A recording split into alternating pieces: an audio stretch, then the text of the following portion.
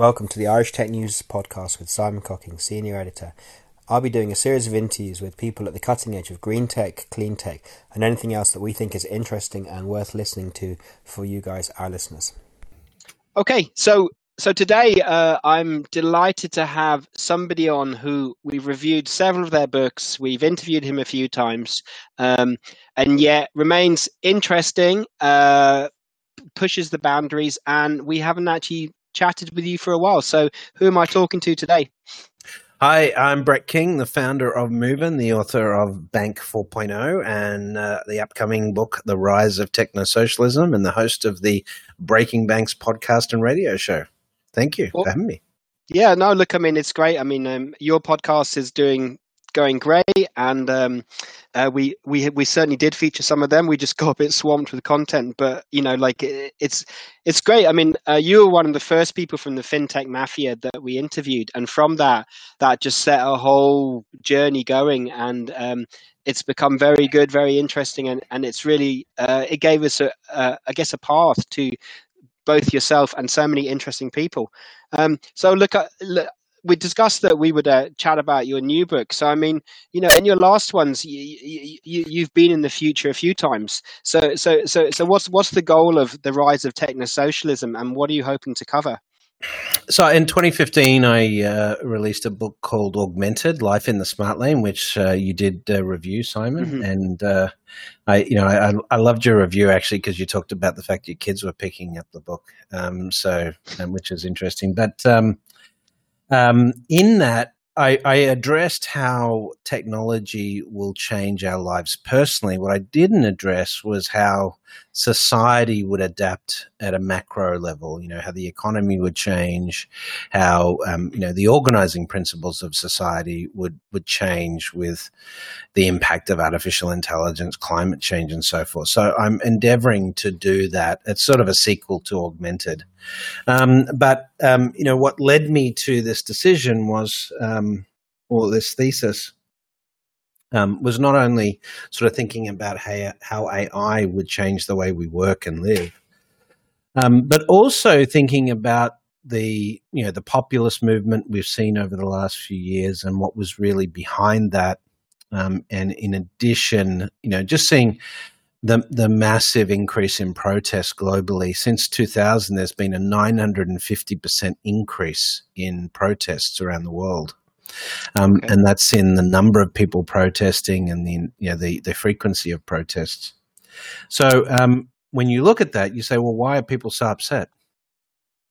And when you look at the root cause behind the populist movement, the rise of Trump and Boris Johnson, Bolsonaro, and all those types of people, and the movements around them, and the ongoing tension, it really comes back to the economic uncertainty that people are feeling. Now, they may not be able to put their finger on it, but the concern about whether they're going to have a job in the future because the economy is so rapidly changing, and work is changing.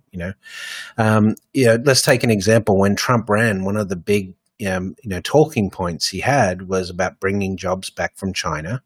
Yeah. Forcing Apple to build their computers in the US, which hasn't largely happened, but also talking about bringing back big coal and big oil, right? Yeah. And so despite, Trump's best efforts at that, the US added about 50,000 coal jobs over the last 4 years, but it added 1.3 million jobs in the renewable sector.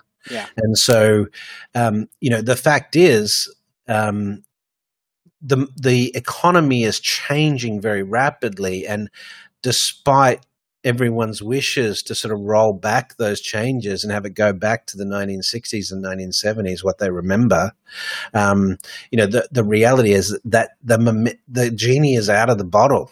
The horse is bolted. And so we really have no choice but just to adapt. But that's not the conversation we're having at a macro geopolitical level. We're sort of talking about how do we get back to the way things were in terms of social order and structure, and that's not possible with the changes we're experiencing. So it's really an effort to delve into that and figure out how we get through this and what comes next. Yeah, look, I definitely, what you say resonates with me, and when he was elected in 2016 and Brexit, so things from about 4 or 5 years ago, you could very much see that populism was an outlet for people who were feeling uncomfortable about change, and with the quality of the data and the ability to check facts in real time. I don't know if I'm not going to say you would have thought, but I would have wondered or hoped that 4 years later, people could be called if they were articulating things that weren't accurate. Whereas we seem to be in a situation where we're up to 20,000 things that aren't true that have been said during the presidency. So, I think your example of the number of jobs in coal versus the number of jobs in renewables shows where it's really going. But I guess a lot of it is about perception. So how and I think we're still in time of flux. So the question would be is how do we articulate that actually things are changing and we are moving to a more renewable and a better thing, whereas the populist line would be let's make things like how they used to be? Well, you had the vice presidential debate last week, and they're arguing about fracking. Who's going to support fracking? And they're both arguing, yes, we're going to support fracking. And fracking's the last thing we should be doing. It's environmentally unsustainable. It's very damaging to water supply. It's been linked with earthquakes. There's significant scientific evidence, that it's a really, really bad idea. And at the same time, we've got an explosion in electric vehicles. Which will reduce the requirement for the dominance of oil. And we should be accelerating that shift because ultimately it's good. Now, people argue about the carbon footprint of an electric vehicle and lithium batteries and so forth, but the reality is extracting lithium, mining lithium is still far friendlier than fracking, from a pollution perspective. And so you wonder why we're still having that conversation. Why aren't we saying that, hey, this is the 21st century. It's clear the trajectory we're on, where electric vehicles are going to be a mainstay. They're far less complex than internal combustion engines. They last longer. We've just got to solve battery technology to make them, extend the range, and we're doing that.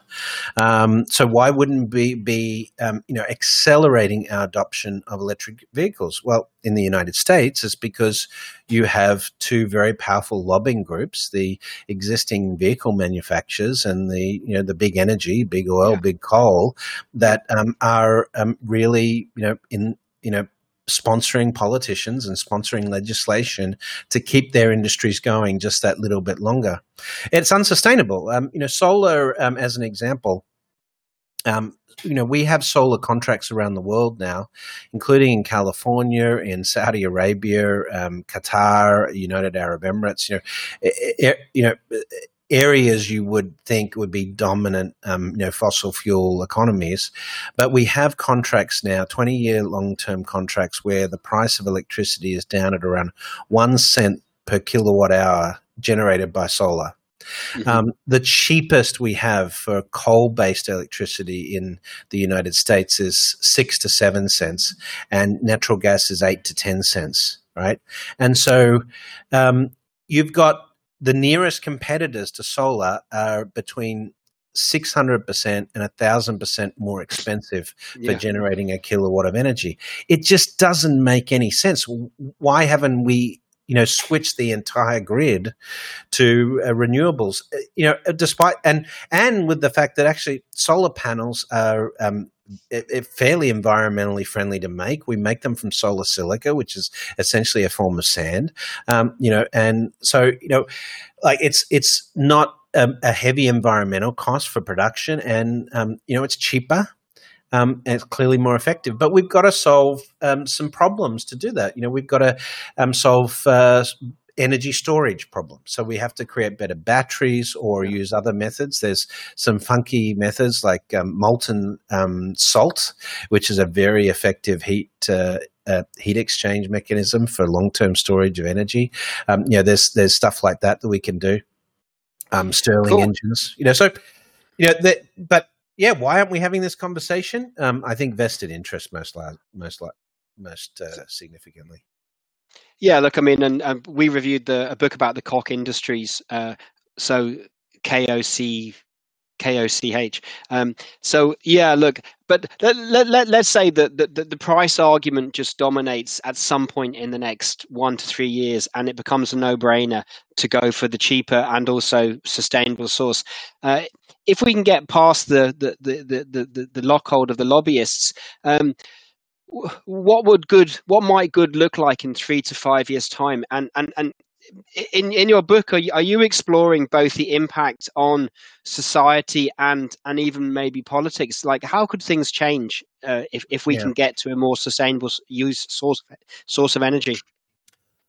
Well, I think it's more about actually at a macro level economics and how we think about the economy. And so what COVID has taught us is that capitalism, while being the foundation of sort of modern economics, is not particularly good at looking at big picture issues. So capitalism has failed us when it comes to energy and its relationship to the climate, right? We have incentivized fossil fuel companies to keep generating profits and keep, raping the minerals out of the ground, because that was rewarding shareholders with a return. And so under coronavirus, the same thing. We learned that excess capacity in the health system, having extra ICU beds and extra respirators and having ample PPE was not profitable, right? And so, in a health industry that's geared towards profitability, you don't build in excess capacity. So when you have the coronavirus come along, we're just unprepared. So capitalism doesn't have mechanisms, to look at these bigger issues in society. So we're really going to need some form of capitalism with a social consciousness, which includes sustainability. It includes the issue of equality. That's really sort of the biggest reform, I think, over the next 30 years we're going to see, is that we're going to say that shareholder returns are not the primary goal of the economy.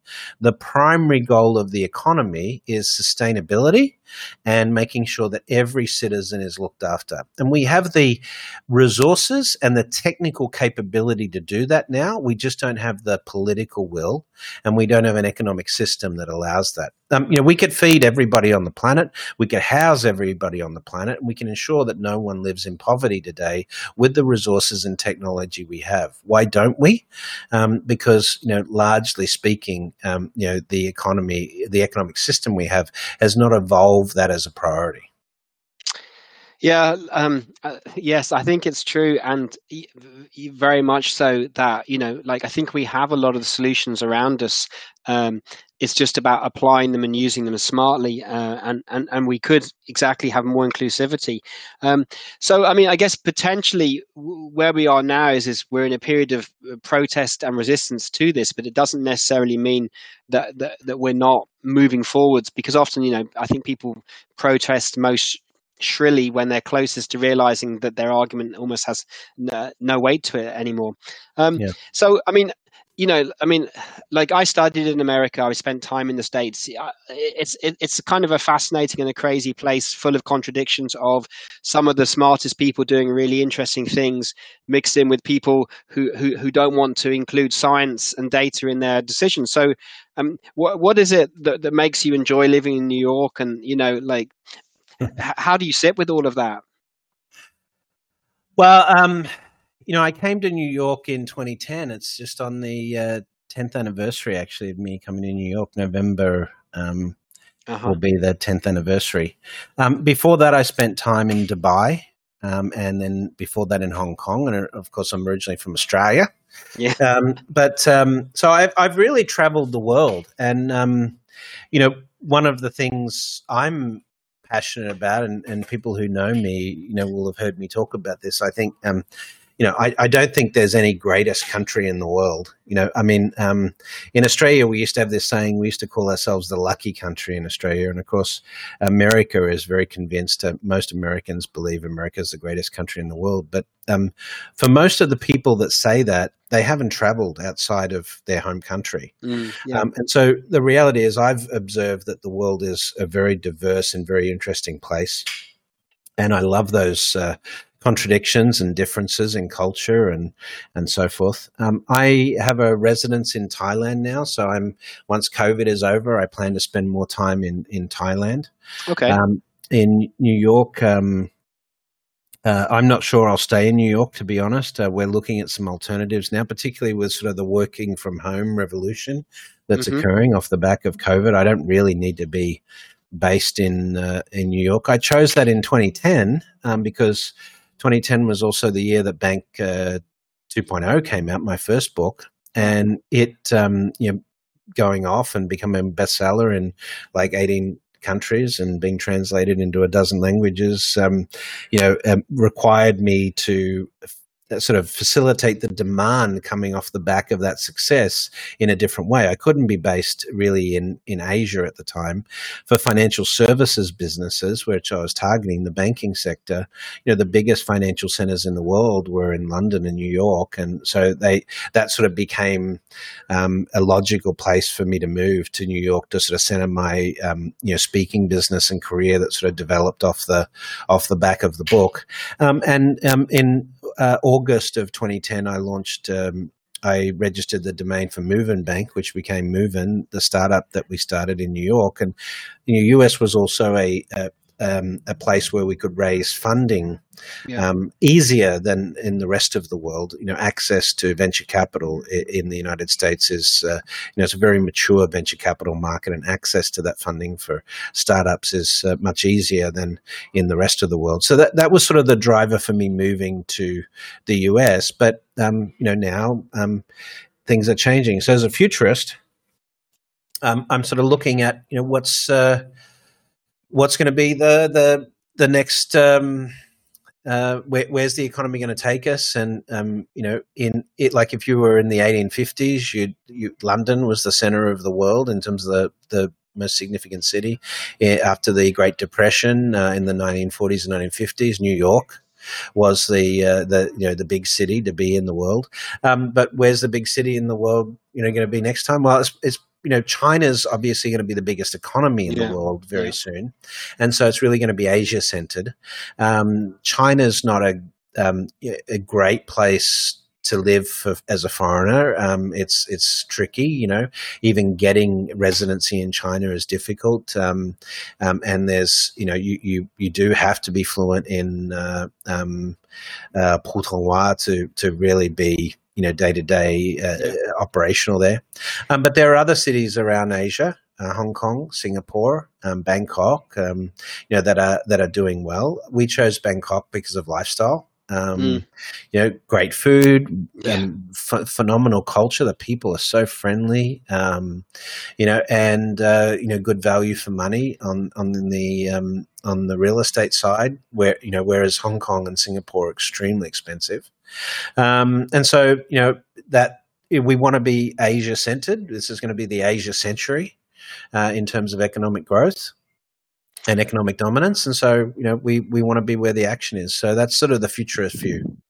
Yeah, I think it makes complete sense. I mean, because, whenever we're being sent books to review and to look at technologies, they're looking at BAT, they're looking at what's happening in China, they're looking at what's been rolled out in Singapore. In terms of, mobile payments and keeping everyone in the system, they're just light years ahead in terms of the volume of business that happens that way. So, when you strip away the nationalism, I think the innovation is coming out of that part of the world.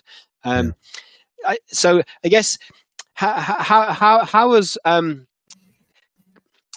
how has Corona affected the way you work? And I mean, you've touched on this, but it sounds like it's kind of nudging you to now follow through on. I mean, look, I mean, before 2018, 19, I was traveling a lot, and then I realized that the value was less. I didn't need to travel as much to achieve what we did, and it sounds like how was Corona in that way for you, and how has it made you reassess how you work? And it sounds like it's already guiding you. You've already made decisions based on this. In 2019, I visited 33 countries. Yeah. This year it'll be 3, I think. Yeah. So that's a pretty drastic change. On the speaking circuit as a sort of a speaker globally, getting paid to travel business class to around the world and visit these cities all around the world and speak about something I'm already passionate about was something that obviously anybody that is comfortable on a stage would gladly adopt, because it's a pretty amazing lifestyle.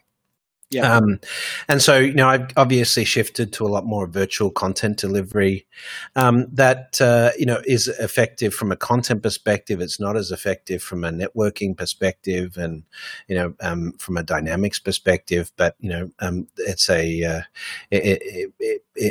it has worked. But I do think that, some of the travel will return, some events will return. I think it's going to be different. But I think the biggest change is really the working practice. We have similar things happening historically, like the 1918 and 1919 Spanish flu epidemic.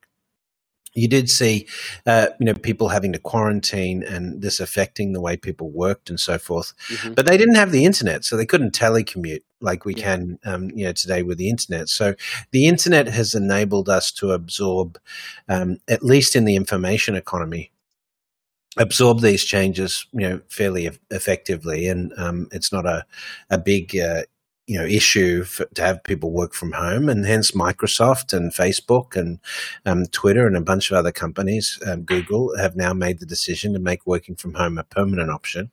Okay. And I now hear of, the startup community that I'm in. I hear of startups now interviewing for candidates, and one of the first questions candidates ask is, will I be able to work from home? People are making that as a choice. Yeah. And so I think that then gives you some flexibility, like if you're working from home, you don't have to live in Manhattan, in New York City. You now can live out. You can live in the burbs. Maybe you come into New York occasionally. Maybe you live out of state. Those options are available to people now, and it is going to change sort of the structure of the way we think about working practices. I'm pensive about the potential issues that brings to, say, commercial real estate in New York, which I think is going to suffer. But at the same time, But at the same time, it's really interesting from a work practice. But extend this out 20 years, Simon, and think about the impact of artificial intelligence on working practice. And we're probably going to be working less hours, less days. We may go to a 4-day working week or a 3-day working week, as a result of those changes in practice. People are sort of talking about 4-day working weeks now as possibilities. And, the role of work in society is going to change. If we were to meet at a public event or, with friends or something, the first question I probably would ask you is, so what do you do, Simon? Your work sort of defines you today, right? And so I think in the future, if you look 20 years out, when someone asks you that question, the answer will be a very different answer to today. In today, we tell them what our job is, right? But I think in 20 years, we'll talk about what we're passionate about and what we're pursuing as a result of our passions, And so I think that's the change that these changes in sort of working from home now around coronavirus and what's going to happen with AI and so forth, I think that's going to lead to work having a very different place in our lives and in society. Look, absolutely. And I think, and actually in that scenario when you meet people in person, you'll actually probably already know what they do. So therefore, it will be more of interest to you. Well, what's new and what are you passionate about? Because I mean, like a lot of people in this sector, you already know the people that you're probably planning to meet, but you don't know what they've got on the board at the moment. So, Correct. I just read another book by a futurist, and they were asked a tough, unfair, funny question. So I'll put it to you as well. And so they were asked, okay, well, how many predictions have you got right in the last year? Or from things that you said in a period of time before. So I kind of laughed because I thought, well, on one hand, a futurist gives us very interesting insights, but on the other hand, to put it to them, someone was trying to get a metric to see how good a futurist they were based upon the percentage of accurate prediction. So on one hand, that's an unfair question, but what do you say when people ask you something like that? No, I think it's a fair prediction because it speaks to your ability to, look at trends and be an accurate predictor of what comes next. I think that's fair. I think more futurists should have their feet held to the fire in that respect. So, as you know, I started my career as a futurist, as an author, writing in the banking space, not general futurism. Obviously, Augmented 2015 was sort of my first delving into the pure futurism, but prior to that, I've written mostly in banking. So in 2010, I published Bank 2.0, but Bank 2.0 came from a report I wrote for HSBC in 2005.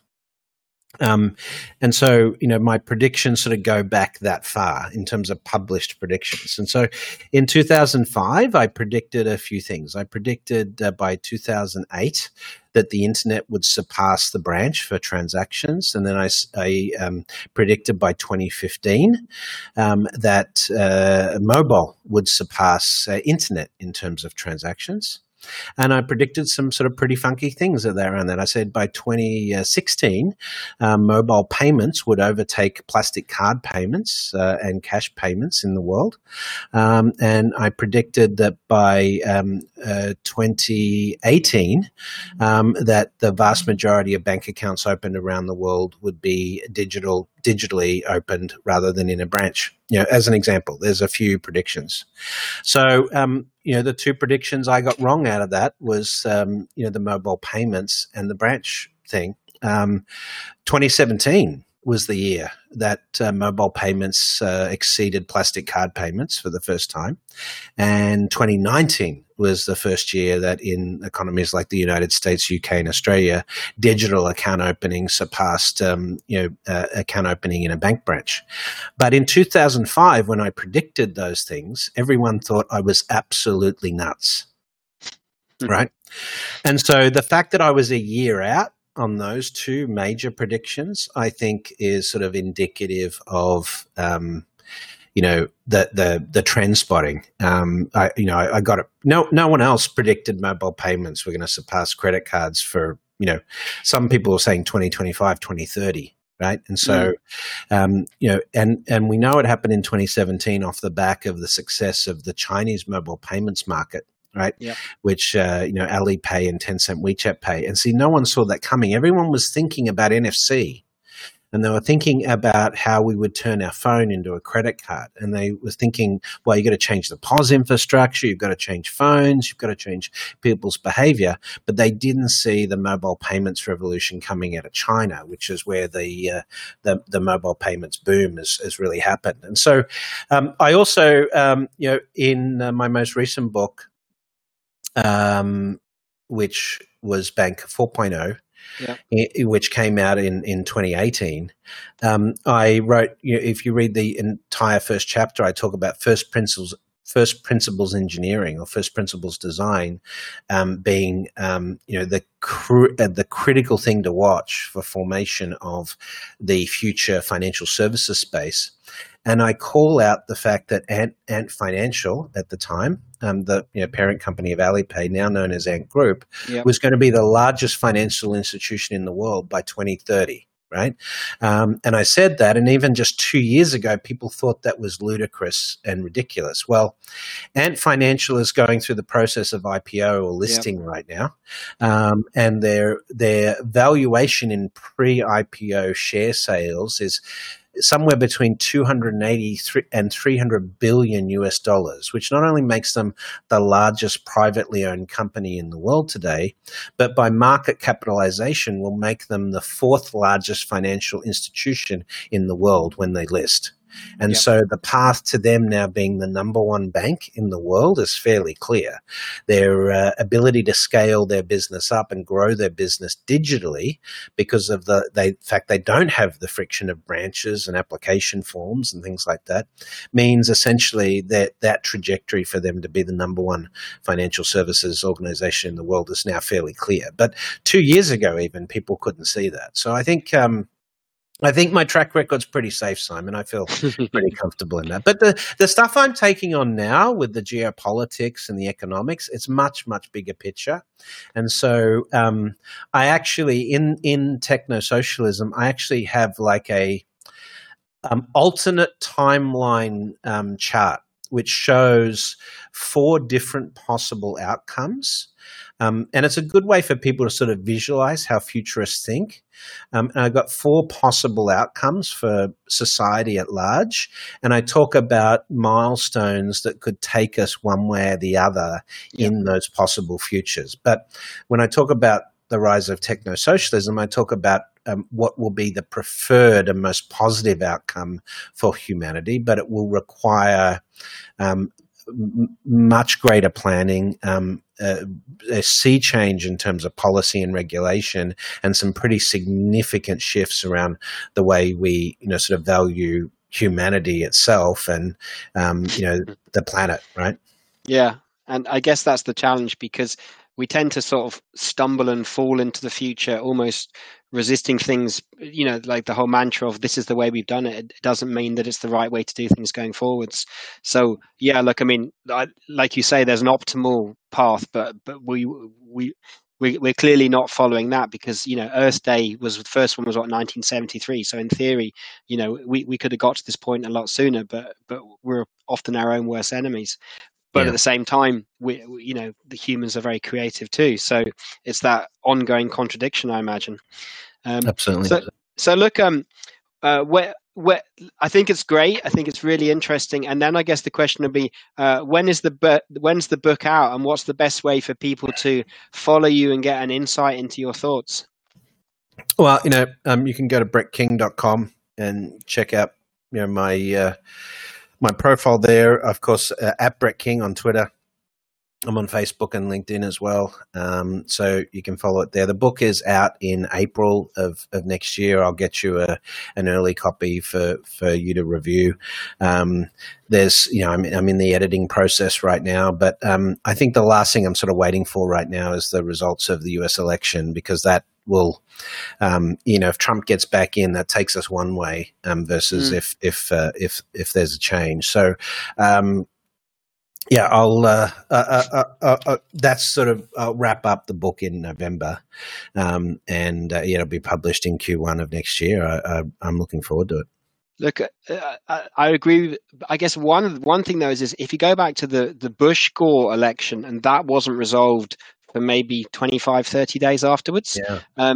It's definitely going to be similar here, I think. Yeah, I think that's the one thing that unfortunately, I mean, even in Ireland recently after the election, it took them months to resolve who would be in power. And with this, I mean, I guess this is why we're all hoping for a Reagan-Mondale kind of result to hopefully mean that, the result is the result. But unfortunately, if it's anything less than that, who knows? It could easily be the rest of November, if not beyond. But maybe it won't be.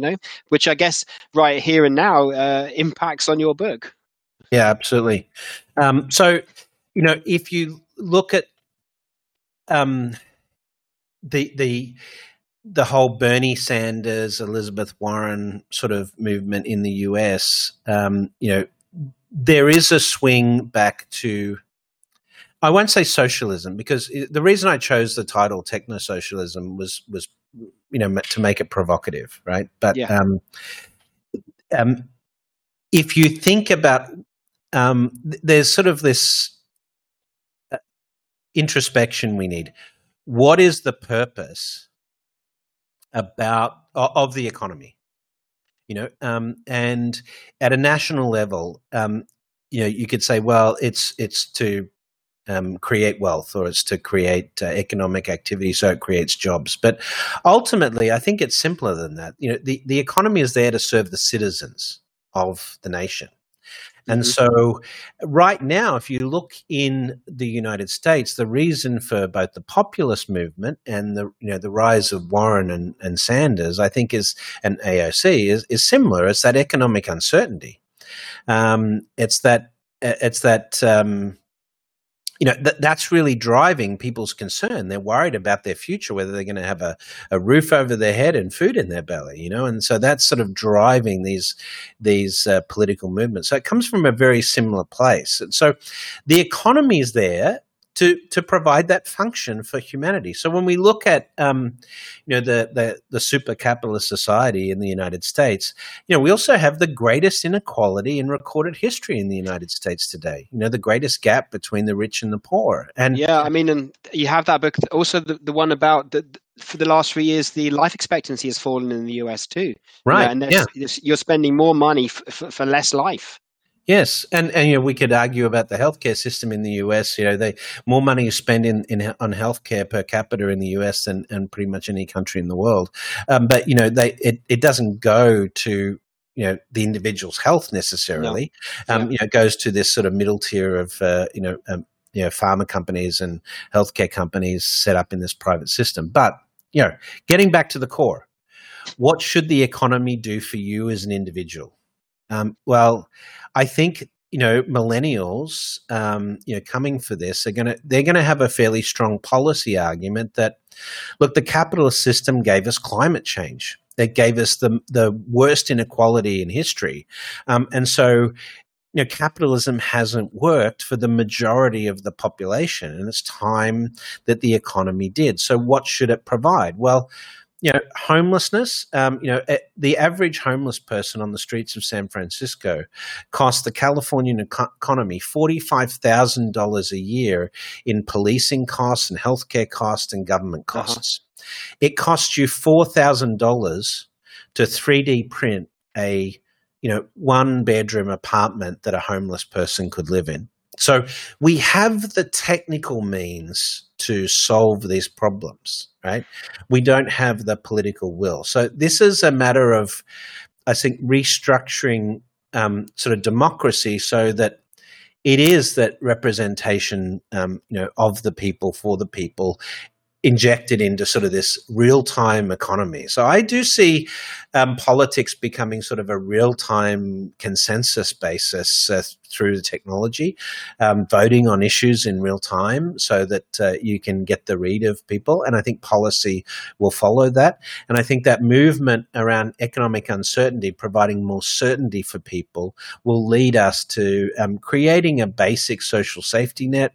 Universal basic income is highly likely as sort of a base structure, particularly as AI starts to kick in and increase unemployment, techno unemployment, essentially displacement of workers through automation.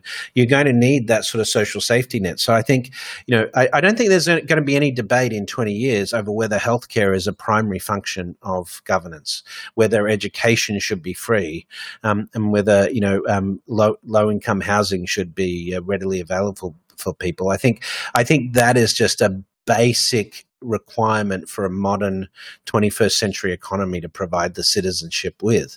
Then the question is, if you don't have to, if you can survive without having to work an 80-hour week, on minimum wage to just, get by, if you can survive on sort of universal basic income, what do? That's the big question. Yeah, do you sit at home and sit in the VR world playing VR, or do you pursue passions? And I think this is a big question that humanity has to face as we evolve around technology.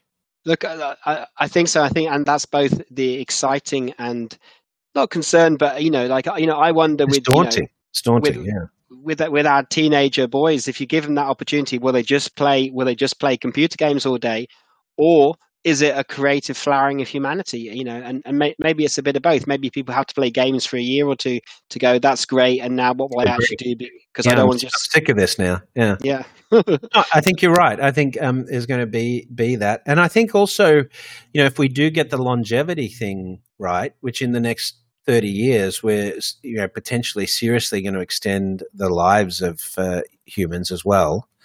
And again, there's going to be a real question over accessibility of longevity treatments. Whether that's going to be just limited to the rich. In the current system, that would be the case. In the current system, only the rich would get the longevity treatments, right? Yeah. And so, if we make that more accessible, and let's say you live to 130. Well, if you live to 130, we would consider our adolescence the first 30 years. We would continue schooling and playing until we were, in our 30s and had to get serious about a career because we're going to work for another 70 years, Yeah. And so, you'd have to sort of reframe the human experience if we start living longer as well. So it's going to be, and we're obviously going to become a multi-planetary species in that time. So, you could, if you wanted to choose a career, out in the solar system and things like that, there's so many potential opportunities coming as a result of the incredible technologies we're working on right now. But we have to sort of get rid of these limitations or the handcuffs of commerce, which is your work to put a roof over your head and food in your belly. And we have the technical ability to do that. We just don't have the political will. Look, I think it's awesome. I think it's good. It's provocative. Hopefully it makes people think. And like you say, it makes people question and challenge that they can have, we could have so much more and do things in a better way than we do them. So look, it's been great to talk to you, and I think it's going to make a very interesting conversation for people to listen to, and I think the book will be fascinating when it comes out. And we'll see how the election plays out in the next 3 weeks, and then ideally that puts us on a good stepping stone to see these things happen sooner rather than later. So look, thanks a lot, Brett. Thanks, Simon. We hope you enjoyed that podcast, and we will be bringing you more across as diverse and interesting a range of stories as we can find. You're welcome to reach out to us on Twitter, LinkedIn, or by email, and give us any feedback and let us know what you'd like us to cover in the future. Thanks, and keep listening.